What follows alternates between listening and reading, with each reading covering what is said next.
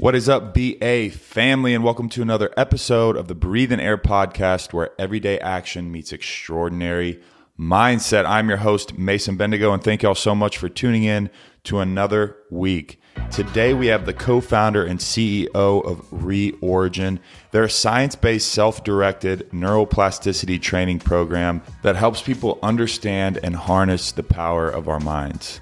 Welcome to the stage, Mr. Ben Aarons. Along with his flourishing business, Ben has been featured on TED Talks discussing the power of one breath and how at age 25, a super athletic, semi-professional surfer, fitness buff, became bedridden for 3 years with chronic neurological Lyme disease and a plethora of other illnesses, to where he thought he maybe was not going to ever be the same.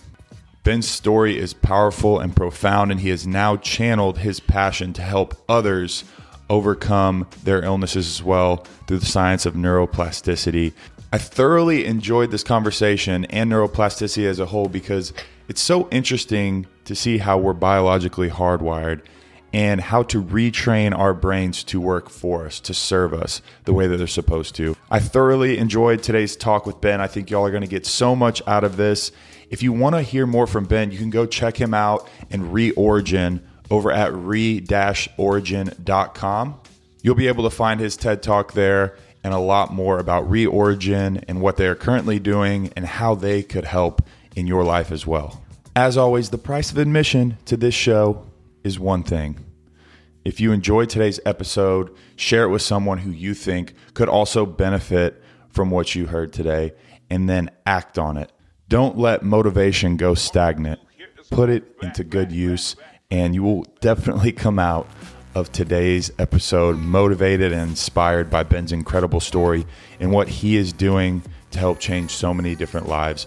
As always, if you haven't followed us over on Instagram, go check us out at Breathe and Air Podcast, where we're going to keep you up to date with everything on the show and also pump good content your way, all focused around body, mind, and spirit, our three pillars. We have a lot of exciting stuff coming, some personalized coaching opportunities, some retreats that we're planning, and some cool merch that we're going to be putting together for you guys. It will be 2 years in January, so I just want to take a quick second to thank everyone who is listening to this show. You guys are what continues to push this show forward, and it means the world to me. This journey that we've been on together is so personal, and you know that is why I call this the BA family. I hope you guys have a great rest of the year. And yeah, there's my little sentimental piece for the day. Enough about me. Welcome in our amazing guest today, Mr. Ben Aarons. Thanks for having me. I'm thrilled to be here. Yeah. So I'm really interested in what led you to wanting to get into fitness in the first place. Like, how did you go down this route of, I love fitness, I love being active, and I want to help others do it? Yeah, for me, I mean, it started at a really young age, just being fascinated with what the body could do. I was always into sports, although never really team sports, just, surfing, biking, hiking, just individual things to see how my body could change and adapt. And then that kind of led me into, as a young teenager, 13, 14, getting into a little bit of weightlifting, idolizing Arnold Schwarzenegger and all these guys. And as a kind of a scrawny kid, I wanted to change my appearance first and foremost. But as a kind of side effect of doing that and getting some results, I just got really swept up and fascinated by this idea, this notion that we could go from this thought in our head, like I want to change the shape and function of my body, to actually doing an activity, in this case, working out, and that would result in physiologic changes that ourselves could experience and others could see. So that just was kind of mind blowing. And that led me just deeper into this realm of, what else can we control? What else can we change? And how else can our bodies, be optimized as a result of that? Yeah. You mentioned surfing, and I know that's one of the passions that you have. I'm interested in how that started too. Did you grow up on the coast?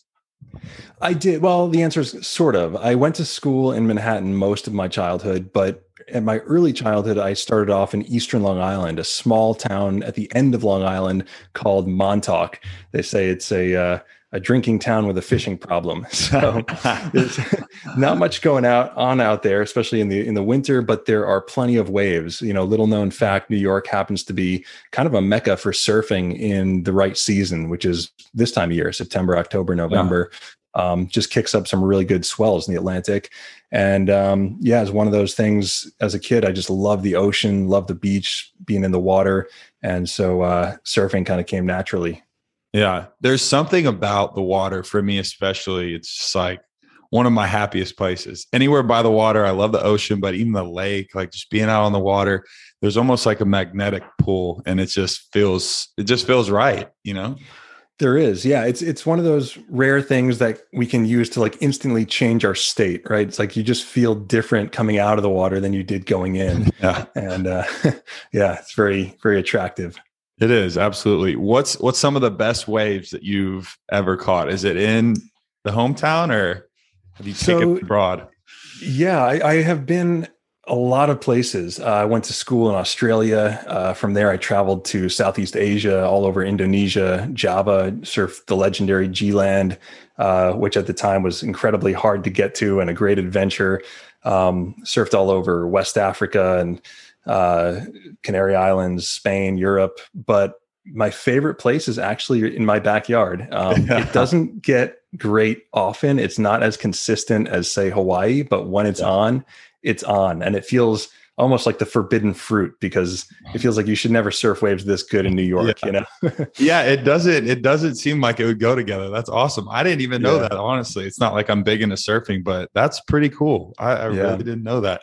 Speaking of the surfing, I think this transitions into kind of your story that, you were able to give a TED talk on, and this title of One Deep Breath, and kind of this insane story of basically not being able to have cognitive, functions. What really happened in that moment?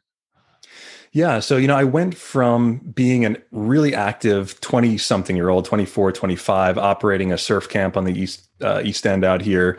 During the winter, I was a personal trainer. I would also travel and compete in some friendly surf contests like this one in West Africa.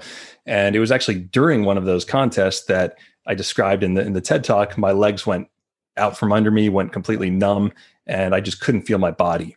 And I made it back to shore, dog paddling, and ultimately was just exhausted. Thought that I came down with some sort of parasite. I was in Senegal, and weeks went by. I stayed there and didn't get better. Energy was extremely low, but as we do when we're young and overall healthy, we tend to push ourselves. So I just figured when I got home, I would nurture myself back to health, take a little break, and bounce back. And I never did bounce back. Weeks turned to months. I got weaker. I got flu-like symptoms. I had all of these strange cognitive impairments, to the point where, like I described in this talk, I was staring at my shoes one day and merely seeing spots. I was seeing a pattern on the floor, and I knew what they were, but I couldn't remember what to do with them. I didn't know that they went on my feet. It was a bizarre experience. Wow. And this obviously was concerning, prompted me to go to several doctor's visits, and they found a lot of concerning things. A lot of the challenge with modern medicine or conventional medicine is that they're using the best tools they have available. They're looking at our biometrics. They're looking at our blood work, our chemistry, all of these things that are important readouts, but are basically effects. They're not causes. So it's kind of like trying to gauge your speed by measuring the distance between the gas pedal and the floor, as opposed to really, looking out the window and seeing how fast or slow you're going. So in my case, of course, when they did blood work, it came back total metabolic derangement. Testosterone was on the floor, all of these things, tons of inflammation in the system. So they sent me to a cardiologist because I was experiencing heart palpitations. They set me up with a halter top monitor, sent me home, and found that I had POTS, which is postural orthostasis tachycardia. That was concerning. So the cardiologist sent me to the neurologist, who did punch muscle biopsies, nerve conductivity testing, spinal taps. And of course, the more you look, the more you find. So found a host of different problems in the brain and the nervous system. And ultimately, I was very, very ill and got to the point where I could barely walk. And they found through all this testing that one of the causative factors, or perhaps what they found to be, the causative factor, was Lyme disease or Lyme bacteria, which can get to the central nervous system and basically short circuit the nervous system in such a way where it leads to this overactive stress response. So the body thinks that it's fighting something off that's acutely dangerous, and it mounts that fight or flight response, which is, useful for short-term stressful situations. But when this stays for months or years, this can be extremely debilitating to other systems in the body. And that's, as it turns out, what I was experiencing.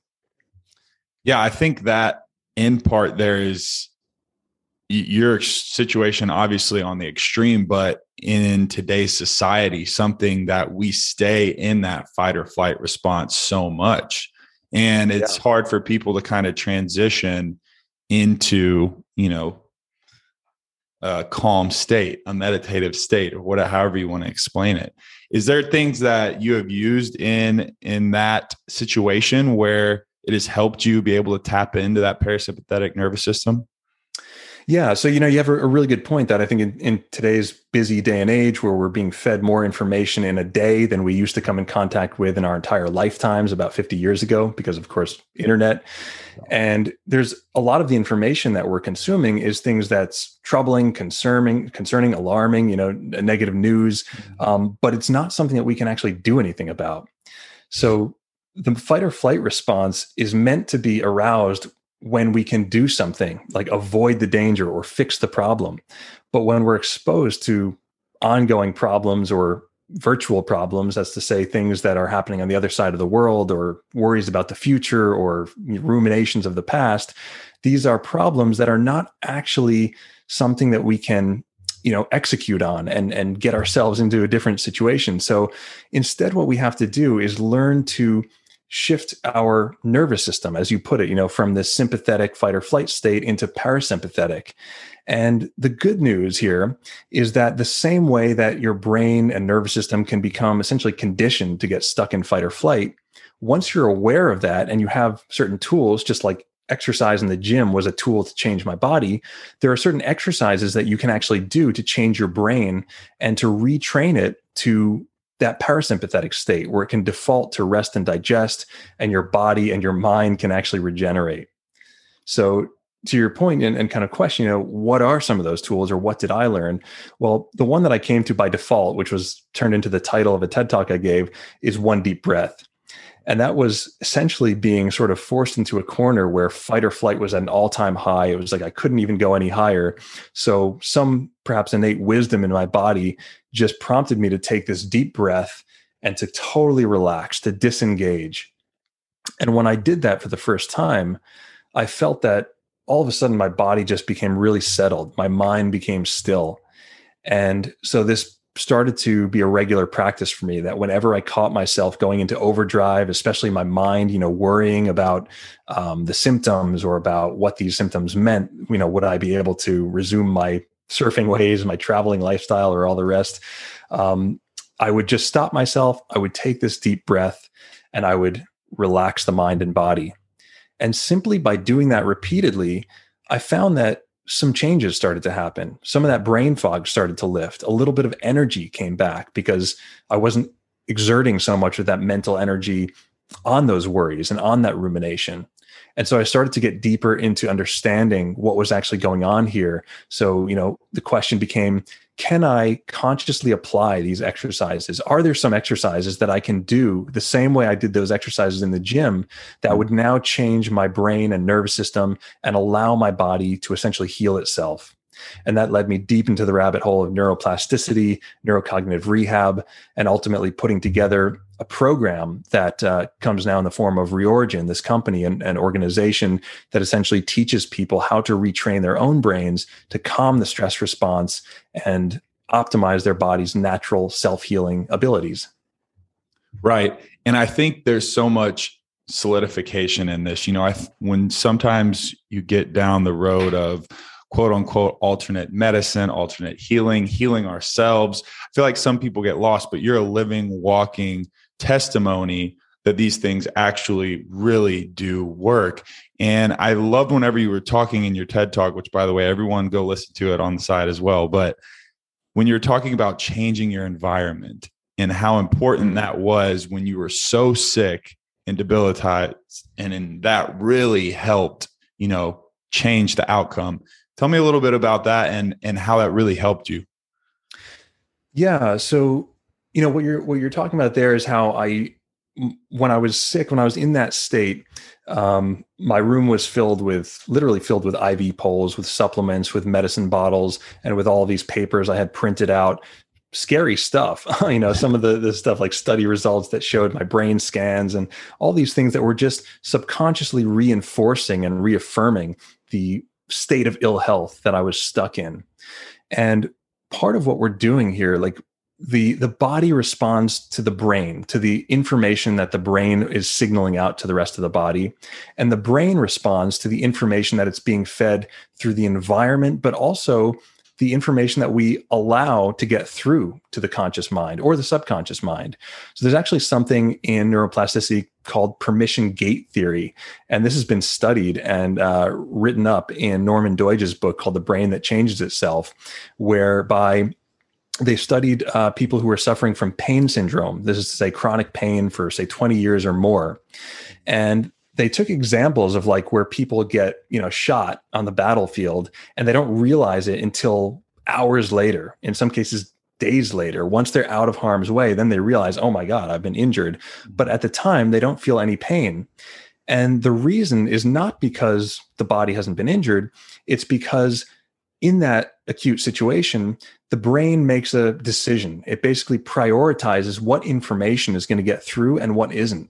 And of course, the information that it allows to get through is like, navigating out of the jungle or getting yourself back to safety. And it does not allow the pain sensing information to get through.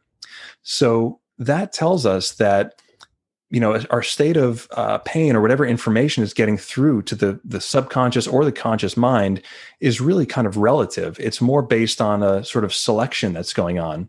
So if we allow this information or feed our brain information that says I'm in trouble, I'm sick, I'm not healthy, I'm stuck, I'll never get free, then we're going to experience physical sensations that coincide with that. And that's going to change our breathing. That's going to change the function of the autonomic nervous system from that parasympathetic to sympathetic. That's going to basically prompt the body to reprioritize its resources and pull energy away from things like digestion, immune system function, and healing of the body, and prioritize things like immediate survival, that fight or flight state, inflammatory responses, and all these things that, again, in the short term are good, but in the long term, not so good. So one of the things I did was see, okay, what do I have control over? How can I communicate new information to my body and to my brain that can perhaps have some of those beneficial effects? So I got rid of all that, ER looking stuff. I put back like surfing posters and these things that I used to have that inspired me. I put my surfboard right on the wall, like right in the wall where I looked at it most of the time. I physically packed my bag like I was going on a surf trip and put that next to the door. And I basically created all of these reminders of like health, good health, and where I wanted to be and where I wanted to see myself. And every time that I saw these things, it had that opposite and beneficial effect on me. Rather than seeing my IV poles and this stuff and getting more fearful and more, negative about my situation, I saw these things that I'd become hopeful about.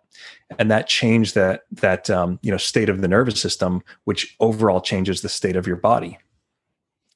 Yeah, it really is incredible. And I think our environment externally and internally is very important. We talk a lot about on this subject as far as, yes, you need to internally get right. And that's very true inside out, I always say. But externally, our environment means a lot. Like if you're in a messy room, like your thoughts might be cluttered. You clean that up, you're going to maybe feel a little bit better. I know, at least for me, it's a night and day kind of thing.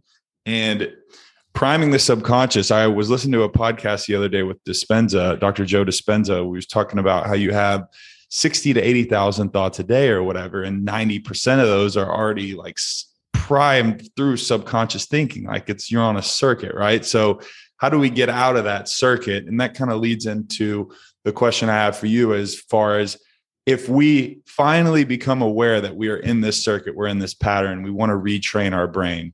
How do we retrain our brain to be able to create new circuits and to create new patterns?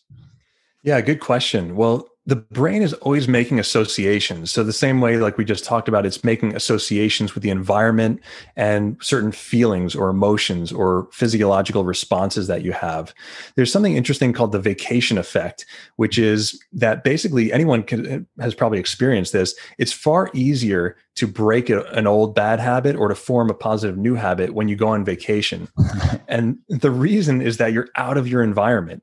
You're in a new place, and we don't even realize it, but so much of our internal state, how the brain regulates the body, is actually dictated by certain associations that we have. So, one example of this is if someone has experienced let's say, a mugging or been the victim of a violent crime on, say, 34th Street, for example, a very specific location, a specific street corner.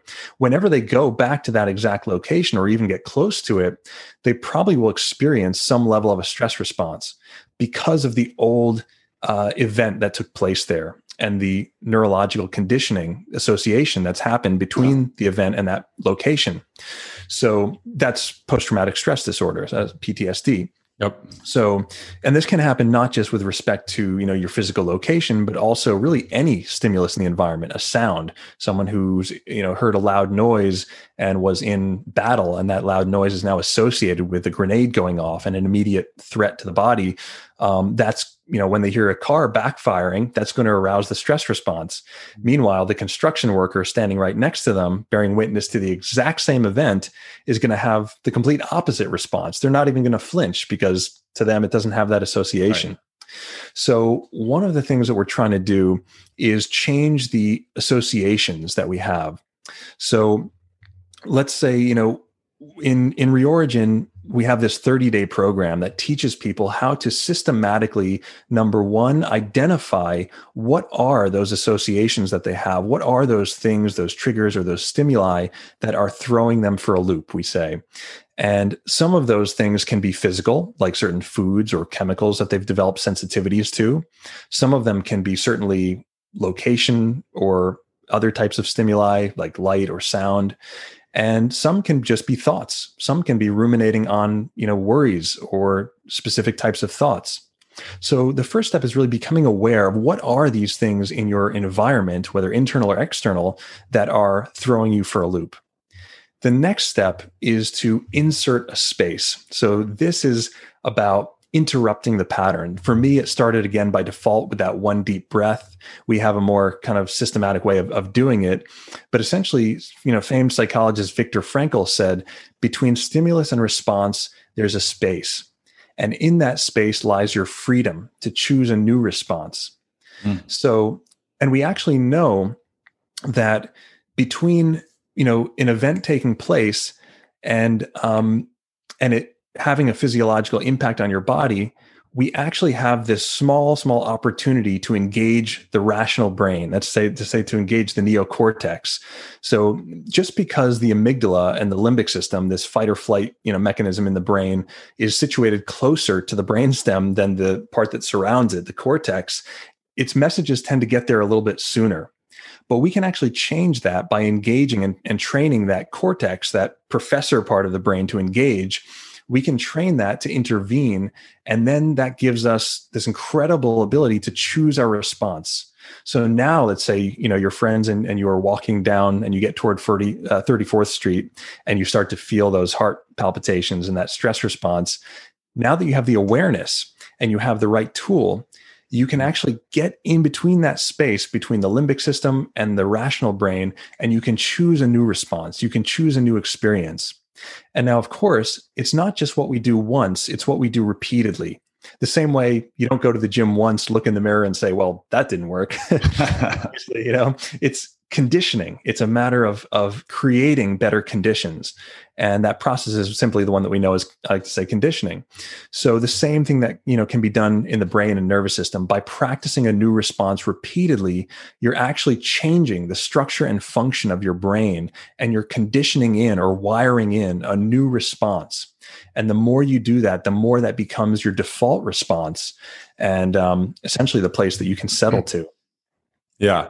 You mentioned the sensitivities to food, the chemicals that are in foods, that are in, goodness, our cleaning sprays, our candles, like all of these chemicals that are just hiding in things that we use every day, and most people may not know. And then you even can talk further on EMFs and 5G and Wi-Fi, Bluetooth, like all of these things as well. So I think this is important to touch on, because like I said, this stuff is starting to come to the forefront more, but a lot of it's right in front of us all the time, and we don't even know it. And we're like, why am I feeling this way? Why am I feeling this way? We don't even know.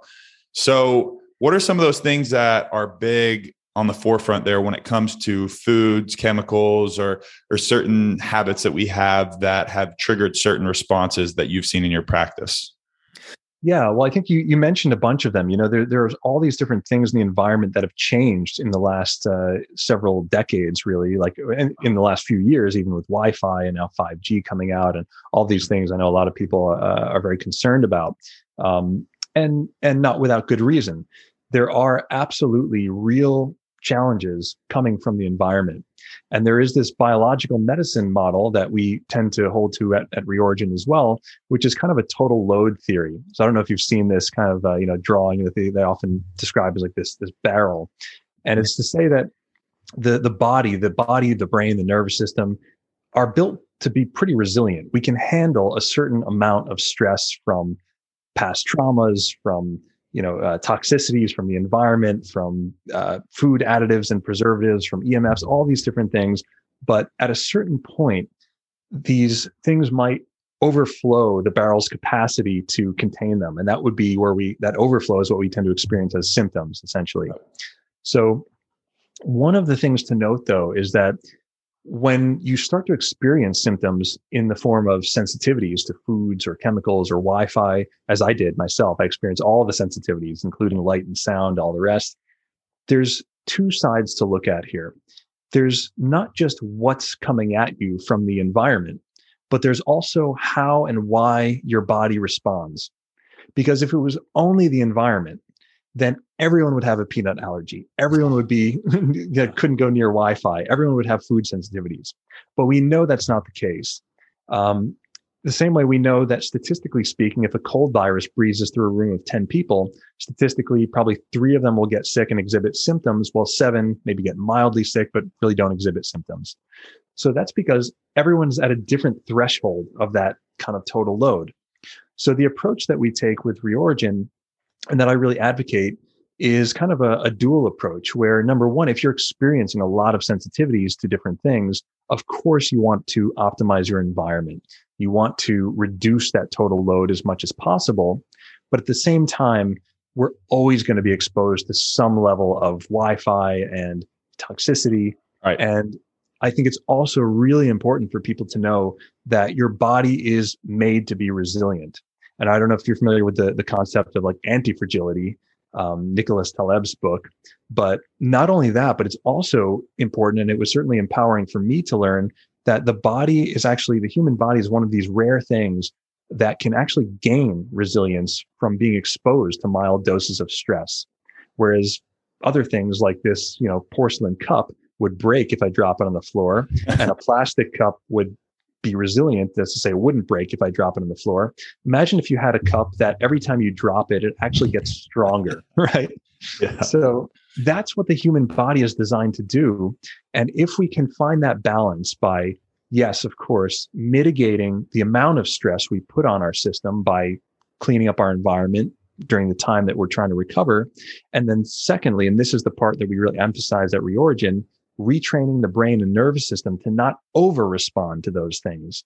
There's a certain amount of threat detection or threat response that's appropriate in the face of aggressors, pathogens, or anything coming at us from the environment. And there's a certain point at which that stress response starts to work against us. So that's where we want to start to retrain the brain to be able to handle a certain dose of these. And actually, through something we call systematic desensitization, to start to expose ourselves slowly over time, intentionally, to certain foods or substances or Wi-Fi, so that we can exist in the world and not have to live in a bubble. Yeah, I think that's important because, there's no way. There is a way, but there's no practical way really in today's day and age. Like, you don't want to be the guy that's walking around in the hazmat suit because you don't want any EMF or someone to sneeze or anything else like that, right? Like, it's no way to live at the end of the day. And our bodies are incredible. Like, I know that, COVID's going on and all this stuff, but our bodies are seriously incredible machines, and the way that they work and the intricacies, spit that one out, of the brain and the body. I mean, like you said, it building back up stronger. It's just incredible. What are some of the ways that you have kind of retrained? I know you spoke about slowly inserting certain things, but are there any other tactics that, practical people at home could use to help strengthen their immune system and strengthen their body in that sense? Yeah. So, like I said, it's all about communicating a new message to your brain and nervous system, and specifically to this region of the brain called the limbic system. So essentially what we want to do, I'll try and put it in the most simple terms, is we want to be like in this relaxed state. We don't want to be holding a lot of tension. When you hold tension, you can actually anyone can try this who's listening. Put your body under tension. Start to slowly tense your neck muscles, your shoulder muscles, your biceps, your quads, everything. Just slowly tense all the muscles in your body. And see if you hold that for several minutes on end, you're going to experience a certain amount of, depletion. You're going to feel tired because, of course, this takes energy.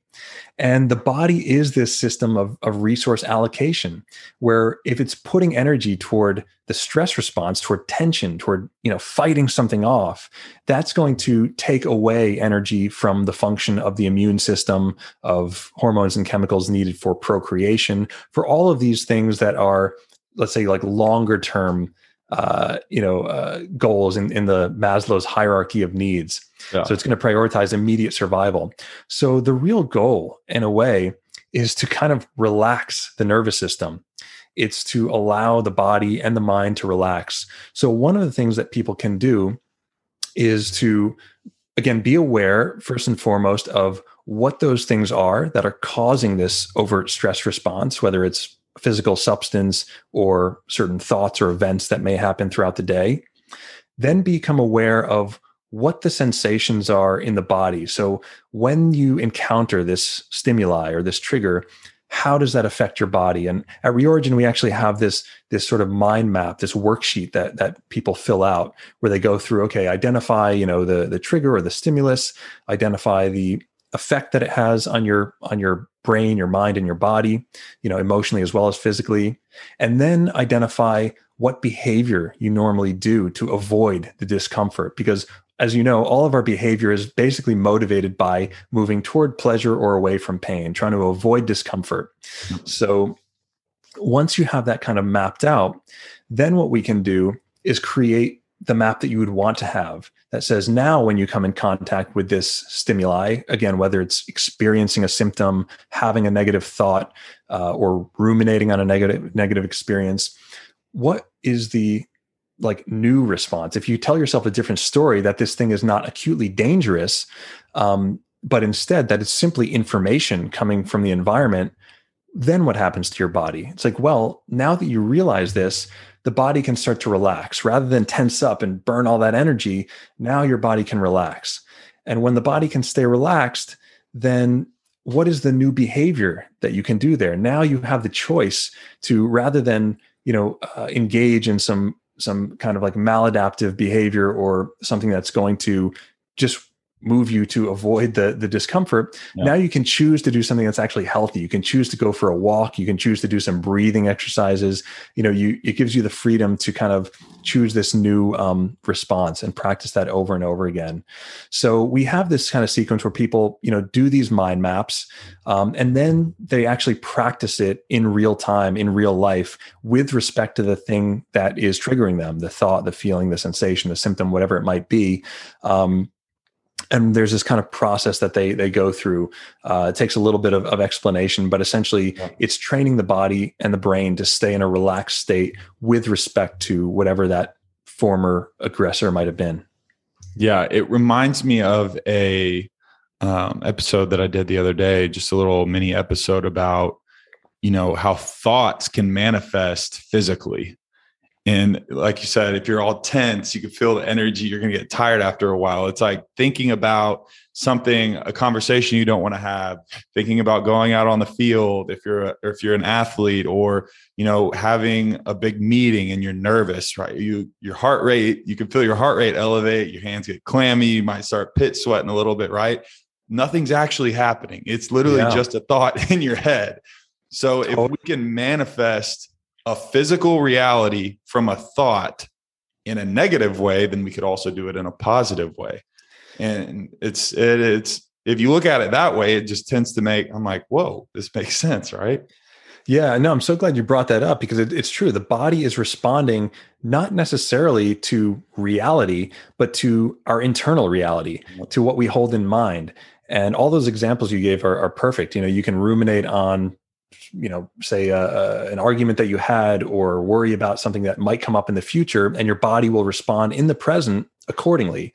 The same way that you can think about, in vivid high def, your very favorite food, and all of the enzymes and things will start to activate to consume that food and to break it down, even though it's nowhere in sight. This is all taking place in your mind, right?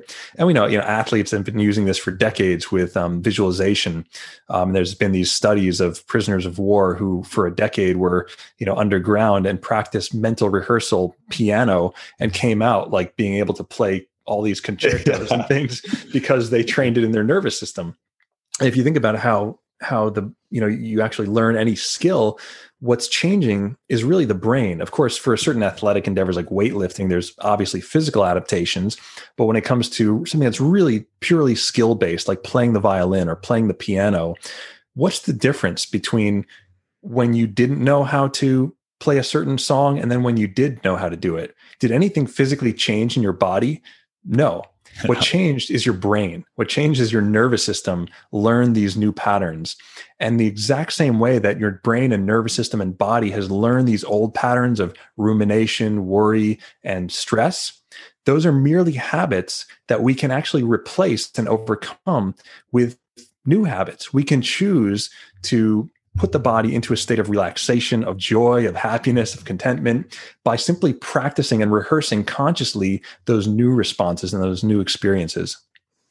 Where does meditation play a role in any of this to be able to activate that parasympathetic? Because in my journey so far, actually, I've really seen so much progress and success in breath work and meditation to tap into that parasympathetic nervous system and almost get into your subconscious brain to be able to start having these thoughts because of all the stimulus, because of all the thoughts that are going on in your head constantly.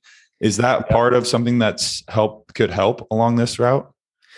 Yeah, absolutely. Meditation is great at dropping into that parasympathetic state and sort of quieting down the stress response. We've actually found that for a lot of the people that come to Reorigin who are dealing with these acute and then ongoing stress responses like anxiety and things that have led to burnout, it can actually be difficult for them to meditate. And at first, it can actually lead to more anxiety, right? Because all of a sudden you become aware of all those negative thoughts, and the body, just like doesn't want to let go of how wound up it's learned to be.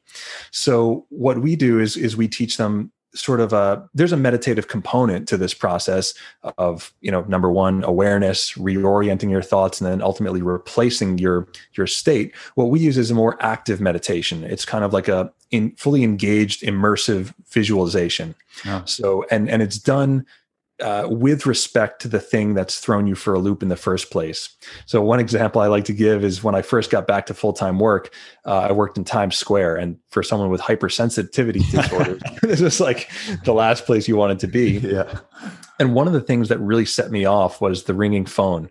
That every time the phone rang in my office, I would just like get these heart palpitations and basically have a panic attack. Yeah. And first thing was, okay, you know, took me some time, but I eventually became aware of that relationship that was going on, that it was the phone would ring and then I would have this response and I would, you know, answer quickly in this panic state.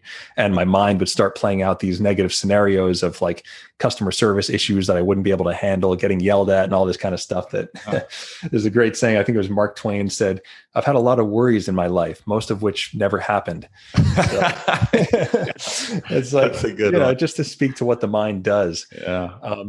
But by becoming aware of that, then I was able to get in that gap between stimulus, ringing phone, and response, panic attack, and choose a new response. So I made this simple rule for myself where every time I heard that phone, I would push myself back from my desk. I would drop my shoulders, take that one deep breath that served me so well in the past, smile, and then I would answer the phone. And the more I practiced that repeatedly for days and weeks, what eventually happened after just a couple of weeks was that every time the phone rang, not only did it not arouse the stress response, but it actually produced a relaxation response. It just was, you know, a fundamental shift in the association between that same sound, same event. But now, because I had practiced that new response, it became the new default. Phone would ring, shoulders would drop, smile would come to my face. I would breathe deep and just kind of like enjoy, you know? And, so that's kind of like at Reorigin. It is in some way a meditative process that involves, you know, what is being referred to a lot these days as mindfulness. Just simply means, you know, being aware of what's happening or paying attention. But it's a little bit more. We tend to advise that people do this in a little bit more of an active way to really change those neural pathways. I like to say meditation is great for returning to baseline, but life often requires us to go far beyond baseline. It requires us to function in this really dynamic world. And that may require, you know, specific or trigger specific retraining of the brain and limbic system.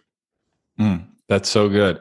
I think a lot of people can relate to the feeling of overwhelm, burnout, depression, anxiety, these things that may have been triggered by past events or maybe triggered by future events, or, you know, thinking about what's next, or how am I going to do this? How am I going to do that? And it really does do everybody good to have these tools. Listening to your stuff, it seems that you really look at health from a holistic perspective. And for one person to just come say, meditation changed my life. Okay, maybe it did, but what about the other things that it helped you change, or the lifestyle? Like, what is the holistic approach? What is your view on kind of a holistic approach to health? And for someone that's like, I need to change all of these things in my life, where would be the base to be able to start rewiring and, you know, creating a life that they want? Yeah, you know, that's such a good question, because actually when you become overwhelmed, when you are in a state of chronic anxiety or overwhelm and you're in that hypervigilant state, what the brain does is it tends to shut down this kind of executive function, and it activates something called the default mode network. It basically goes lateral, and it goes looking for all of these different things that we think we need to fix. And it can become really overwhelming. I definitely found myself there, you know, really overwhelmed between like, okay, where do I start? I can change my diet, my supplements, my breathing, my posture, my sleep, there's all of these different facets. And what I came to realize, and what really allowed me to breathe a sigh of relief, and what I would love to share with your listeners, is the body, like a plane flies itself, the body heals itself. The body's natural state is to be healthy. We know this scientifically, and we have a name for it. It's called homeostasis. Homeostasis is that state where everything is in balance. There's some 3 trillion reactions per second taking place in the human body. So this is obviously way more than our conscious mind could govern or could control. And thank God for that, because if we tried, like, talk about a stress response. So Yeah. The thing to notice is that, the body does have this natural propensity to be healthy. The mind has this natural propensity to be at ease, to be happy, to be joyful. And whenever we're experiencing anything other than homeostasis, health, harmony, balance, it's because we've been thrown for a loop. It can be triggered by the environment, but for whatever reason or however it started, the nervous system is now kind of stuck or switched on in this hypervigilant mode. And so our goal, or I think, the goal of anyone who's really wants to recover from anything, whether it's anxiety, depression, or physical ailment, is to, number one, realize that your body heals itself. You are not the healer, and the doctor is not the healer. I heard this great doctor actually once say that the role of a practitioner should not be to perpetually manage sick patients, but to reestablish their own ability to self-manage. So the first thing you can do, I'd say, is like, let yourself off the hook, realize that your body simply needs to be, to kind of relearn to do what it naturally does. At Reorigin, in the very first day of the program, we tell everyone your role in this program and your role in your own health is to be like a farmer. The farmer simply plants the seeds and sets the conditions. He makes sure that the soil has plenty of water, that there's sunlight in the area, and that's it. You don't make the seeds grow. You certainly don't keep digging them up and like opening them up inside. So I think, all of these different things like sleep, nutrition, they're important. They're not irrelevant. But they are merely tools that we can use to set the right conditions, to set the stage for healing to naturally happen.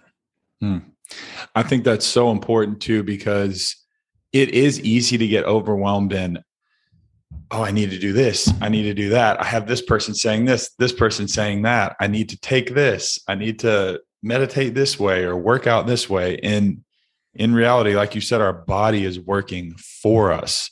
From somebody who's been at the bottom of being sick. I mean, you were very sick, IVs and, cognitive, you were basically disabled at that one point. What is your take on conventional medicine versus alternative medicine now? And, being in that position and knowing what you know now with neuroplasticity and how our body works, what is your take on conventional medicine? And is there a place for it? Is there not? And then alternative medicine, and should it be balanced out? Should one be more than the other? What's your thoughts there? Yeah. So, there's absolutely a place for conventional medicine, and conventional medicine has really thrived and made tremendous progress in areas of acute trauma, right? You break a leg, you want conventional medicine. You don't want neuroplasticity. You want to go to the doctor and reset the limb. Yeah. Another area is infectious disease. Of course, there's a lot of headway. I would say where conventional medicine falls short is really understanding the interconnectedness of the body, especially what is commonly referred to as the mind-body connection. And the reason for that is fairly unfortunate. It's simply that the way conventional medicine arose and is taught in schools is that these departments are separated by building or by floor. And because of that, because the neurology department is separate from the cardiology department, which is separate from the gastroenterology department, there's little communication taking place between these different fields. And as a result, when you go to the dentist, they just see teeth without seeing how the plaque in your mouth affects the plaque in your arteries. They don't really think about the area beyond their zone of expertise. And I know a lot of doctors, and after my own healing and recovery journey, worked with doctors for 8 years, doing different seminars and bringing people together from all different types of modalities. And I think it's on the one hand, you can understand why specialists and specialties exist. It's important to go very deep and narrow into one area of focus, but I think it's also important to not lose sight of the whole person. I think that same doctor that said, that the role of the doctor is to restore self-management, also said, treat the person, not the disease. if you treat the person, the disease and the symptoms will naturally fall away. The same way that, if you plant a sick tree in healthy soil, the tree will become healthy because it's in the right environment. Conversely, if you plant a healthy tree in sick soil, the opposite will happen. So I think there's absolutely room for both to coexist. And what I would love to see more of is for conventional doctors and specialists to step back a little bit, to see that broad vision, and to kind of come around the table with people who are talking about mind-body connection, neuroplasticity, breath work, all of these different things that can fundamentally change the environment, which then leads to these symptomatic positive shifts downstream. That's very, very well said. It, I just see it in so many people trying to, per se, cover up a certain issue. It's almost like a Band-Aid on a bullet wound. Like, it's not going to do, like, you may not bleed for a little, but it's going to bleed through there. It's going to fall off. Right. So going to the root cause of the problem is always something that I really push for, because, you look at antibiotics and all of these other prescription medications that at times, yes, they are 100% needed. And I'm not here to say I'm against that by any means, but there's also problems that can stem from these things. So why not try and go to the root cause first before turning to those things? And I think that coexisting with both is definitely our best chance to continue to push forward to ultimate states and optimizing what medicine can do, because it really is incredible. Yeah. I think, all too often we get caught, and this is just kind of a product of our current way of thinking in this day and age, in these juxtaposed types of thought loops where it's either this or that. It's either conventional or it's alternative, not really seeing room for both. When in reality, the question in a way doesn't make as much sense when you start to think of it in terms of context. Everything has a place in the right context. The same way I said, it's the right tool for the right job. I think where we get into trouble is where we start being like that hammer looking for nails, right? Yeah. Trying to use that one tool that we know to solve everything else. I heard this great story, makes a good analogy of this guy. He's searching for his car keys and he's under this lamppost, and someone says to him, "Oh, well, where did you lose your keys?" And he says, "Well, back by my car, but it's dark over there." He said, "Well, you lost it back there. Why are you searching here?" He says, "Because this is where the light is shining." So, it's like, if all you know is conventional medicine and those are the tools you have, then of course you're going to look at problems through the lens of that tool. And oftentimes you're going to miss critical things because it's not the right place. But it's kind of like, here's a good way that I see, the combined approach. If you have a leak in your wall and the water is starting to come through and, create damage to the wall, there's a couple ways you could fix that problem. The conventional way might be like, just taking a medicine, like you said, putting a Band-Aid on a bullet wound, would be to paint the wall, right? So now you've fixed the problem temporarily. But if you haven't addressed the root cause, in this case, a leak on the other side of the wall, you're just going to keep winding up with the same issue. Yep. So the neurological approach, or this neuroplasticity approach that we take when it comes to healing, things or allowing the symptoms to fall away for a lot of these chronic type conditions, is very much like going in and fixing the actual leak. It's, rewiring or replumbing the system so that the leak doesn't spring in the first place. Then I will say, at the same time, you might as well still paint the wall because you still want it to look nice. Yeah. So there is room for both to take place. Yeah, that's wise words in many categories other than our health. That's all I'm gonna say. Well, someone who has been, through a lot and is now, you were executive vice president of innovative medicine, and you've created a company, and now, you are helping so many other people and changing lives through neuroplasticity as well. What is your definition of success? Really good question. I think, I would tend to think of success the same way I think of health. Success is a process, and it happens by process, not by event. The same way that health or healing is a process, and it happens sequentially, not by a single thing that you do. So for me, success or health and healing is just an ongoing thing. It's a way of being. It's a way of showing up. Not to say that I am successful or maximally healthy or optimized in any way like that. But I think I heard you actually talk about in a previous podcast this reference to kind of, in a way, a growth mindset, or paying attention to the process and seeing even obstacles as opportunities. Right? It's more about an orientation. It's about a direction.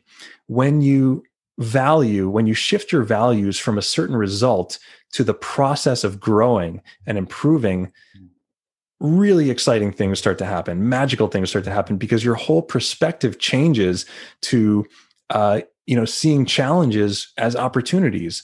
So, even now, like, if I'm facing something, a challenge to my business or my own health, the fundamental shift that happens when I started to practice all this stuff is like, I actually get excited, because we know that neurologically, the state of excitement and anxiety are actually neurochemically identical. Wow. It's the story we tell ourselves that changes the experience from anxiety or panic to excitement and, this willingness to move forward with it. So by, seeing, let's say, some challenge as this opportunity to practice neuroplasticity, practice building a better brain, practice overcoming adversity or moving forward in the face of it, all of a sudden, like, we can be on this adventure of life instead of this scary ride. Yeah. I love the quote of, when things are getting hard, that you're in the right place, because you're putting yourself in an opportunity to get better, to grow. You break the muscle down to build it back up. When you're failing, are you looking at it as a failure, as an opportunity to mark off the list? Nope, this doesn't work. Now I'm one step closer to where I need to be. So perspective too, with health and the way that we were talking about, I love that. I'm going to steal that from you, just so you know. Everybody knows that Ben said it first, but the anxiety and the excitement. I mean, when that is neurochemically the same thing that's happening, how would you think of it the next time you have anxiety before a presentation or whatever else you're doing? Like, you're like, oh no, I'm not anxious, I'm just excited. It really is perspective. Perspective drives performance, and it drives the way that we live our life. And those are very wise words. Very wise words, sir. That was great. Where can everybody find you on socials? Where can they find more about Reorigin, all of that good stuff? Yeah. So the place is on the web. It's reorigin.com. That's re-origin.com. And there they can see a little bit more about the neuroplasticity program that we have, as well as the community and coaching that we offer around this. And we offer this to people who are anyone struggling with, chronic anxiety or overwhelm, burnout, but also some of those more severe conditions like I experienced with the Lyme and post-Lyme syndrome, or today post-COVID syndrome is very, very similar in the way that it impacts the stress response. So people can go there, as well as on social media. On Instagram, we're at reorigin_official.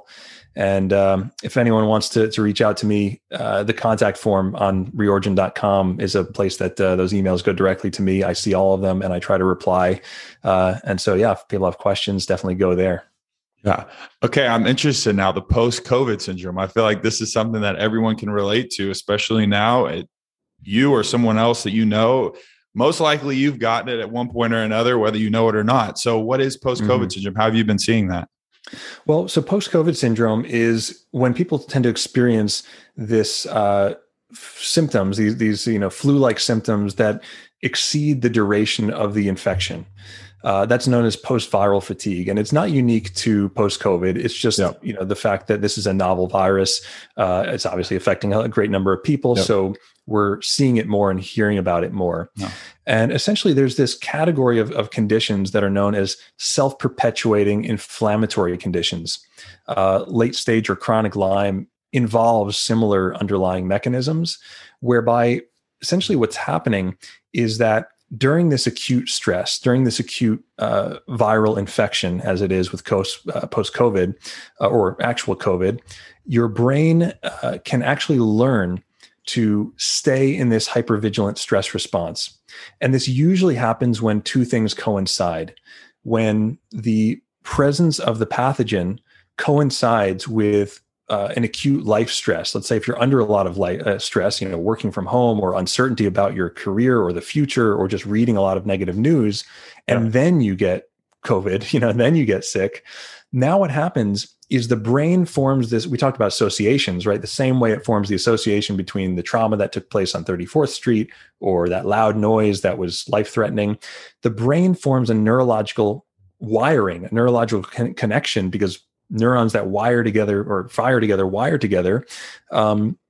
It actually creates this connection between the infection and this state of chronic stress. So whenever we experience any stress, all of a sudden, not only do we have the results of the stress, but it actually re-triggers these symptoms that at one time were appropriate when we had the virus, but now are no longer appropriate. But it's a learned response. Yeah.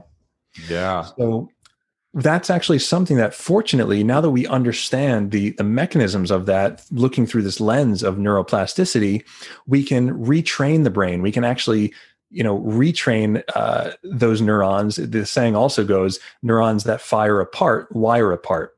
So by practicing that different response, we can retrain the brain to not overreact and to essentially calm down and allow itself to heal. Mm. Yeah, that makes plenty of sense. Obviously, majority of, deadly illnesses are stress related in the first place. And especially with COVID, I think because of all the media and all of the lives that it's impacted, and, the fear that is been instilled in the world right now, it's you get stressed out about it. If you're constantly seeing that thing, then you get COVID, you're like, that you could even get even more stressed out, right? So, It really does make sense. And the connection and the synapses between the brain it's really good stuff. Yeah. And it's very much in the same way, because you're into fitness and all these things, that the body has a muscle memory. You can train or entrain different movement patterns that will get stored in your physiology for a long time, basically in the nervous system. The nervous system also has a memory. And when it learns to react in a certain way with pro-inflammatory cytokines and releasing all of these things in the body that are trying to fight off a pathogen, then when you become stressed out in the future, even though that pathogen is not in the system, because it has that nervous system memory, it will basically produce the same effects in the body, release of inflammatory cytokines. So basically increasing the inflammatory response, decreasing the function of the immune system, leaving you open to potentially more pathogens in the future, and then creating this sort of vicious cycle where the body is, because of the immune system, it's called conditioned immune suppression. Immune system is suppressed, body's open to more pathogens coming in, brain overreacts to those pathogens, further suppresses the immune system, and round it goes. And this is a cycle that can be very difficult to break unless you consciously intervene and start to alter that stress response to the point where your immune system can stay intact and stay operative, and then really do what it does best, which is fight off pathogens and allow the body to self-heal. Guys, I hope that you guys are writing some of this stuff down. It has been a informational filled episode today, and go check out Ben, go check out Reorigin. If you're interested in learning more, I'm sure Ben will have all the answers for you in the questions that you have for today's episode. Go give him a follow on all of his socials as well. And if this episode helped you, share it with somebody who you think it could help. Share it with somebody who you think it could move their life forward in a positive way. And let us know what you thought about today's episode with Ben. As always, guys, thank you so much for tuning in to another episode of the Breathe in Air podcast. Ben, do you have any closing thoughts or comments or anything you want to close us off with? Yeah, sure. So I would just love to leave everyone with the sentiment that everything is changing. Although sometimes you might feel stuck in life or in a certain condition, in fact, we know now from neuroplasticity that everything is in constant state of change. Change is the only constant, they say. And so if you're feeling stuck, if you're feeling overwhelmed, if you're feeling ill or any of these things, just know this is a temporary state. Your brain and your body have the absolute ability to achieve that homeostasis that we spoke of, and they might merely need a little reminding of how to do their job. And that's really what we're here to do. So I just want everyone to be hopeful, be optimistic that health is your natural state and you can and will return there. Beautiful. Guys, thank you so much. Go leave us a rating on Apple Podcast and share this episode. We don't ask for much, but share it and spread the wealth. Ben definitely spread the wealth today. Ben, thank you so much for coming on the show. Thanks so much for having me.